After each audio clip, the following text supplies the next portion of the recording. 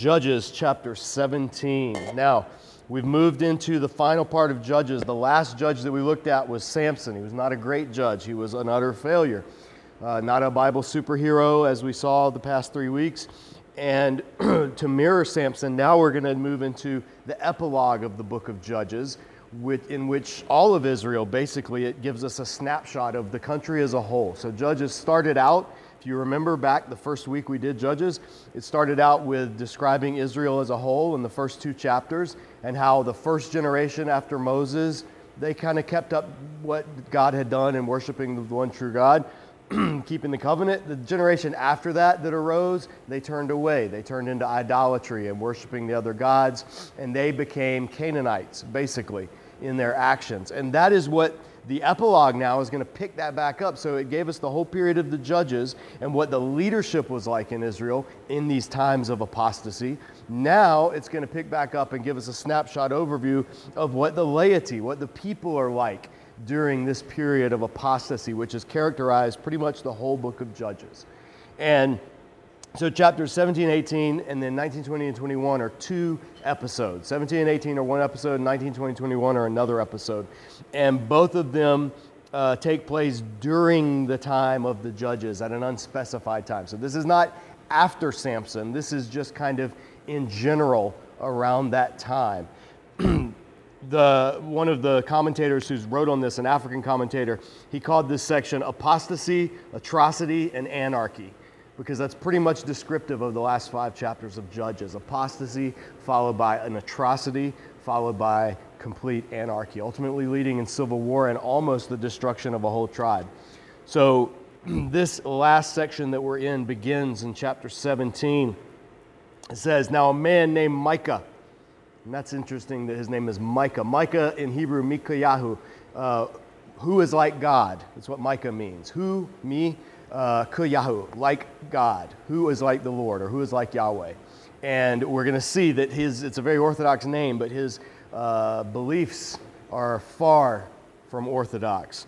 A man named Micah from the hill country of Ephraim said to his mother, "The 1,100 shekels of silver that were taken from you, and about which I heard you utter a curse, I have that silver with me. I took it." We just jumped right into a situation that the narrator picks up right in the middle of, but we piece it together. Apparently a woman, someone in the tribe of Ephraim, had 1,100 shekels of silver stolen from her. That's not a small amount. That's a kingly sum. That's vast. Remember, that's what Delilah was paid by each of the kings, so hers was 5,500, by each of the kings to betray Samson. So that's a lot of money. That's like, $50,000 or something, pretty exorbitant amount of money to lose. And so this man named Micah says, that money you lost, that you cursed whoever stole it, I stole it. Here it is. So we don't know why. We don't know why he stole the money. We don't know what brought about his repentance. We don't know if he was just scared of being cursed. We're going to find out he is a very superstitious man, and that's possibly it. But he says, "I took the money." And then his mother says, "The Lord bless you, my son." Okay, she just said, "Curse whoever takes the money." And he says, "Okay, it was me." And she says, "The Lord bless you." Pretty strange. Verse 3, when he returned the 1,100 shekels of silver to his mother, so he returned the money, she said, "I solemnly consecrate my silver to the Lord for my son to make a carved image and a cast idol." Now already in this section, we've seen so much of Israel's degradation, but this is so completely and utterly Canaanite. Son steals the money. Mom curses whoever steals the money. Son hears mom say, "Curse whoever steals the money." Son returns the money. Mom says, "Wonderful, I'm going to dedicate this to the Lord." Okay, well, the tabernacle's in Shiloh, so they should go down and give the money to the tabernacle in Shiloh. No, I'm going to consecrate it to the Lord. What does that mean? Well, that means she's going to take 200 of that 1,100 and going to pay to have an idol made. And that's how, thoroughly pagan. That's what you did in the Canaanite deities. That's what you do for Baal or Asher or Moloch or Chemosh or any of these other gods. You would have an idol made and show your dedication so that the God would then bless you and bless your household. And it's entirely pagan, and it's entirely superstitious, and it completely violates the first 2 commandments. So Israel is apostate. basically, in their actions. Their behavior is Canaanite. And this household of Micah represents it, mother and son. So he returned the silver to his mother. She took 200 shekels of silver and gave them to a silversmith who made them into an image and the idol. And they were put in Micah's house. So now they make this little household idol, household god, devoting it to the name of Yahweh. She's used the name Yahweh each time, but it is thoroughly pagan. This is syncretism. You see this in places around the world when the church goes and Christianity spreads, but then the indigenous beliefs come in. So, for instance, you see this in Africa, where people, it's a thoroughly Christian area of Africa, and they'll go to church and worship on Sundays, but then when somebody gets sick in the family, they also go to the witch doctor. They also go to the shaman, just to hedge their bets. And African pastors deal with this a lot. Same thing in India.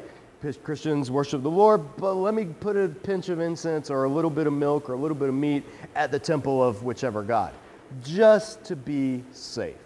See this in the Philippines. You ride in a cab in the Philippines, Catholic country, 90-something% of the country is Catholic.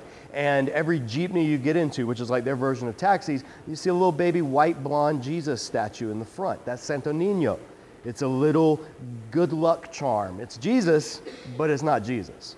And you see that in places around the world where Christianity syncretizes with native cultures or with intellectual norms. So for instance, in mainline denominations, they say, well, calling God Father, Son, and Holy Spirit is no longer correct. We don't use that language because it's alienating. So we say Creator, Sustainer, Redeemer, or something like that.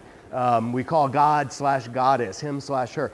It's using the name of God, but it's changing it to fit a different understanding of God. Well, that's what was going on in Israel at the time as well. Merging of the Canaanite concepts of how to worship with the Israelite concept of Yahweh. And God detests that, utterly detests that, and warned his people over and over and over and over and over again not to do it. As we saw, if you were here, for Exodus, Leviticus, Numbers, Deuteronomy. In all four of those books, he completely repudiated this notion of syncretism.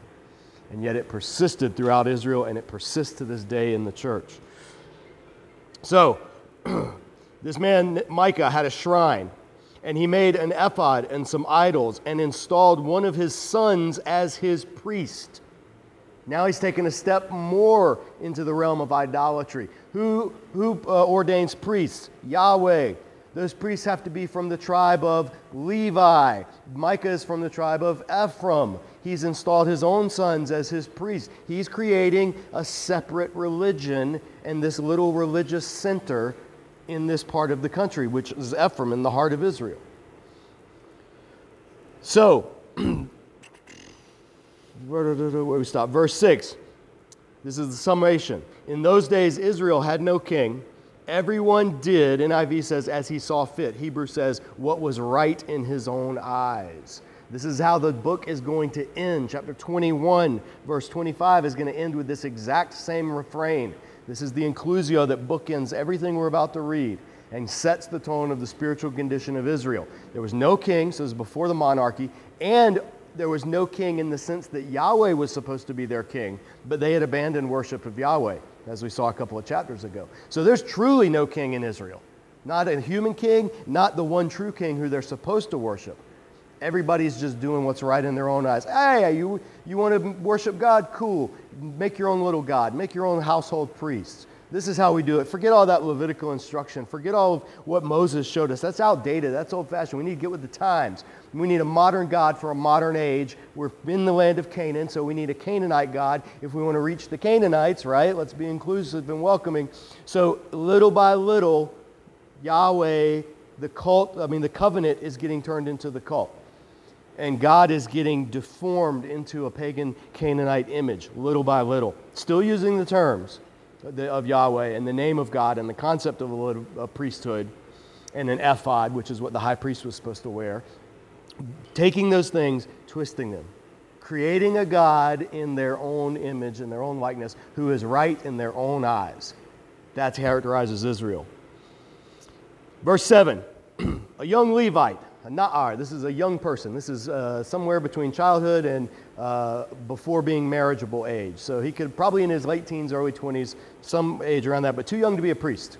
The priesthood started at 25 or 30, no younger. A young Levite from Bethlehem in Judah, who had been living with the clan of Judah, left that town in search of some other place to stay. On his way, he came to Micah's house in the hill country of Ephraim. Now, we're going to find out who this young Levite is in the next chapter, and it's going to be mind-blowing. But while we know right now, he says a young Levite from Bethlehem. Well, that's weird. Bethlehem's not a Levitical city. If you look at this list of Levitical cities that we've seen, Bethlehem's not one of those. The Levites were supposed to live in the cities God gave them, and now we see even the Levites have started to deviate from God's plan. So this Levite's coming from Bethlehem, and so he had already left whatever Levitical city he was born in, moved to Bethlehem, left Bethlehem for some unknown reason, and now he's just kind of going wherever. A wandering priest, a priest for hire. Micah asked him, "Where are you from?" "I'm a Levite from Bethlehem in Judah," he said, "and I'm looking for a place to stay." Then Micah said to him, "Live with me and be my father." He says to this young man, this Na'ar, this boy, "Hey, you be my father." Kind of ironic. "And priest, and I'll give you 10 shekels of silver a year for your clothes and your food." So the Levite agreed to live with him, and the young man was like one of his sons. "Come be my father. I'm going to treat you like a son." Everything in this story is all crazy. Then Micah installed the Levite, and the young man became his priest and lived in his house. So Micah's sons now, you get pushed aside because we got a real Levite here. We got a real priest. So Micah said, verse 13, "Now I know that Yahweh will be good to me, since this Levite has become my priest." No, you don't, Micah. You don't know that, because that's not going to be true. There's no such thing as my priest in the Old Testament. And priests aren't good luck charms. This is entirely superstition. It's not piety. This is what 2 Timothy talks about, having the form of godliness but denying its power. This is like the mob bosses that have their children baptized while they're ordering hits on the rival gang. This is like people that go to church on Sunday and clap and dance and sing and put money in the offering plate and then go sling drugs on Monday, Tuesday, Wednesday, or get involved with gang activity. This is superstition. People that wear a cross or do the sign of the cross and have no relationship with God whatsoever and no desire for one. Get a Christian tattoo or a Christian necklace or something because you think that'll, who is it? Who said, "I got Jesus on my necklace"? I forgot which rapper that was. But it was like, yeah, this is God's with me because I'm representing him. No, you're not. You're turning him into a little trinket. And that's what Micah's doing. And now he's roped the Levite, and the Levite was all too happy. "Hey, I got free room and board and an allowance, and all I have to do is a job that I'm not even suitable for because I'm not old enough to do that anyway. Sounds good to me."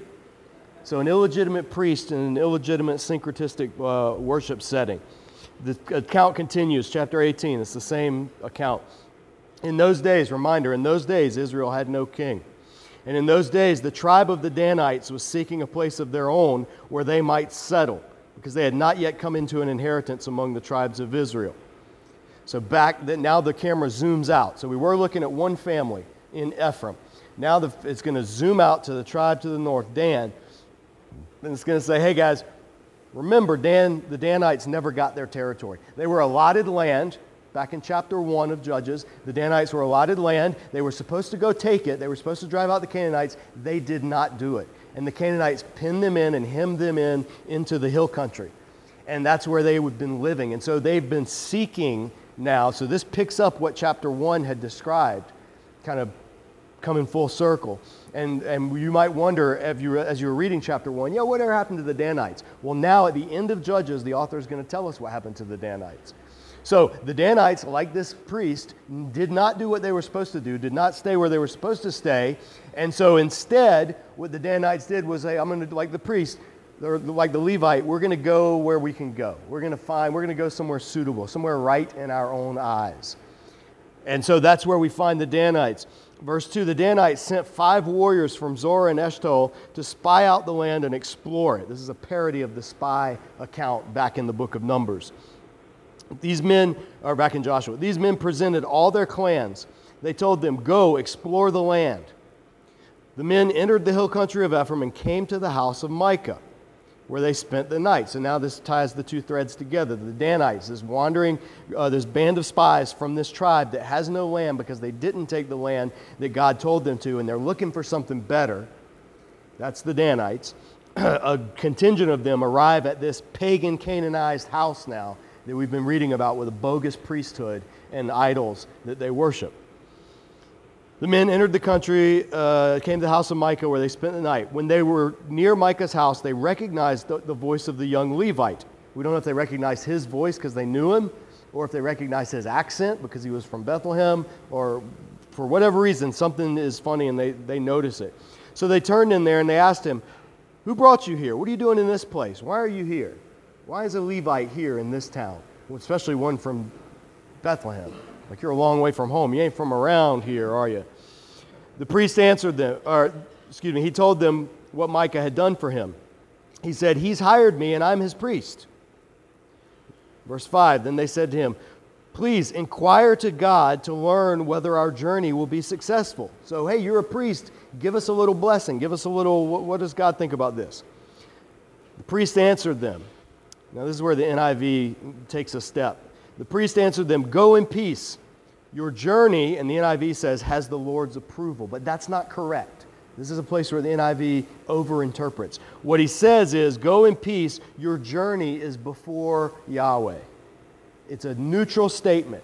It's a very ambiguous. It's like those fortune tellers that tell you general, it's like a fortune cookie or a horoscope, right? You can read it and like, yeah, that's what it is. You know, it's like, your journey is before the Lord. Okay. That doesn't tell us what God thinks about it. That's just that God's seeing it. So there's this is a very hazy, unambiguous, God is not giving his blessing. God hasn't said anything in this. This is an illegitimate, bogus, pagan priest offering this to these people who've come, and these ruffians looking for a fight. Verse 7, so the men left. They came to Laish, where they saw that the people were living in safety, like the Sidonians. And Sidon was a very rich town up on the coast of Phoenicia, a little bit north of here. Very wealthy, very prosperous. They were living in safety like the Sidonians, unsuspecting and secure. And since their land lacked nothing, they were prosperous. Also, they lived a long way from the Sidonians and had no relationship with the Arameans, or NIV says with anyone else. And it's whether the word should be translated Adam or Aram, and the words look pretty much identical. Regardless, this is a relatively isolated group of Phoenicians that are quite wealthy, quite prosperous, and dwell in safety. So the Danites, this is what they find. So the 5 men, verse 8, when they returned to Zorah and Eshtaol, their brothers asked them, "How did you find things?" Verse 9, they answered, "Come on, let's attack them. We've seen the land is very good. Aren't you going to do something? Don't hesitate. Go there and take it over. When you get there, you'll find an unsuspecting people in a spacious land that God has put into your hands, a land that lacks nothing whatever." Then 600 men from the clan of the Danites, armed for battle, set out from Zorah and Eshtaol. On their way, they set up camp near Kiriath Yearim in Judah. This is why the place west of Kiriath Yearim is called Camp Dan, or Machane Dan, to this day. From there, they went up to the hill country of Ephraim and came to Micah's house. Now the armed fighters of Dan, the 600 fighting men, now they come to where the spies had originally stopped and camped out overnight. When the 5 men who had spied out the land of Laish said to their brothers, "Do you know that one of these houses has an ephod and other household gods, a carved image and a cast idol? Now you know what to do." So in other words, they come to the family and they're like, "Hey, you know, there's a whole religious center here that's got all this expensive, good luck religious stuff. You know what we should do, right?" Wink, wink. Like that's what the spies are saying. Verse 15, so they turned in there and went to the house of the young Levite at Micah's place and greeted him. The 600 Danites, armed for battle, stood at the entrance to the gate. The 5 men who had spied out the land went inside and took the carved image, the ephod, the other household gods, and the cast idol, while the priest and the 600 armed men stood at the entrance to the gate. So they plundered this idolatrous shrine. When these men went into Micah's house and took the carved image, the ephod, and the other household gods, and the cast idol, the priest said to them, "What are you doing?" They answered him, "Be quiet. Don't say a word. Come with us. Be our father and priest." Isn't it better that you serve a tribe and a clan in Israel as priest rather than just one man's household? Like, hey, why don't you come work for us? You're just serving at this little dinky pagan household shrine. You could serve a whole tribe, appealing to his religious ambition. Then the priest was glad. He's not opposed to this at all. This illegitimate priest who's already in a job that's not legitimate at all, that he doesn't deserve, that he's too young for. Now he gets a bigger offer from a bigger church. Like, hey, come on, serve us. He's happy to do it. So he took the ephod, the other household gods, and the carved image and went along with the people. Putting their little children, their livestock, and their possessions in front of them, they turned away and left. So the whole caravan now is moving on. He's hitched his wagon to the Danites. When they'd gone some distance from Micah's house, the men who lived near Micah were called together and overtook the Danites, so a contingent of people from Micah's town. As they shouted after them, the Danites turned and said to Micah, "What's the matter with you that you called out your men to fight?" Like they play innocent. Like, what's the matter? What's wrong? What's going on? Why are you in a fuss? Verse 24, he replied, "You took the gods I made and my priest and went away. What else do I have? How can you ask what's the matter with you?" In other words, you stole my stuff, my religious center and my priest and my idols. You stole it. The Danites answered, "Don't argue with us or some men of bitter soul." NIV says some hot-tempered men, but the phrase is men of bitter soul. New American Standard says fierce men or just bad characters is what it implies. Don't argue with us or these bad characters will attack you. And you and your family will lose your lives. So the Danites went on their way, and Micah, seeing that they were too strong for him, turned around and went home. The one who started this whole thing off by stealing from his mom now has his goods stolen from him. Full circle. They took what Micah had made and his priest and went to Laish against a peaceful and unsuspecting people. They attacked them with the sword and burned down their city. There was no one to rescue them because they lived a long way from Sidon and had no relationship with anyone else or with the Arameans. So nobody could come and save the people of Laish. The city was in a valley near Beth Rehob. The Danites rebuilt the city and settled there. They named it Dan after their forefather Dan, who was born to Israel. That's one of Jacob's sons, though the city used to be called Laish. There the Danites set up for themselves the idols. And Jonathan, son of Gershom, son of Moses, and his sons were priests for the tribe of Dan until the time of the captivity of the land. They continued to use the idols Micah had made all the time the house of God was in Shiloh. Now we find out who this young Levite was. This was Moses' grandson. Now, it could just be Moses' ancestor because the word son of can also mean grandson of. So there could have been some generations. So it was either literally Moses' grandson, Jonathan, and if so, this would have put the events about 100 years or less after the time of the Exodus, or after the time of the entry into the land, or it was one of Moses' descendants, this guy Jonathan. Either way, this is scandalous. This shows the degradation of Israel's society, that the household of Moses has become pagan Canaanite priest for hire.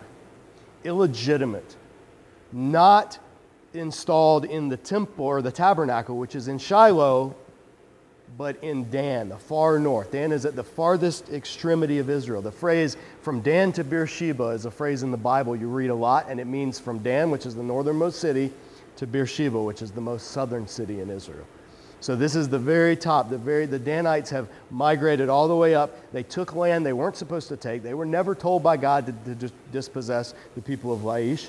They were never told by God to settle there. This isn't necessarily even in the territory that was allotted to Israel in the first place. So there's ambiguity. And Dan as a tribe is the first tribe to go full apostasy. Later, when the kingdom split and the southern and the northern tribes split off, and King Jeroboam says, we're not going to serve the Judah kings, the kings in the line of David anymore, Solomon's son Rehoboam. We're not going to serve you. So they split off. Jeroboam, in order to keep people from going down to Jerusalem, worshiping there, says we got to have our own religious spot. So he makes 2 golden calves and he puts one in Bethel, and he puts the other in Dan. Dan is a hub of idolatry, and it will be until it's destroyed by the Assyrians in the book of 2 Kings, chapter 15, 17, somewhere around there.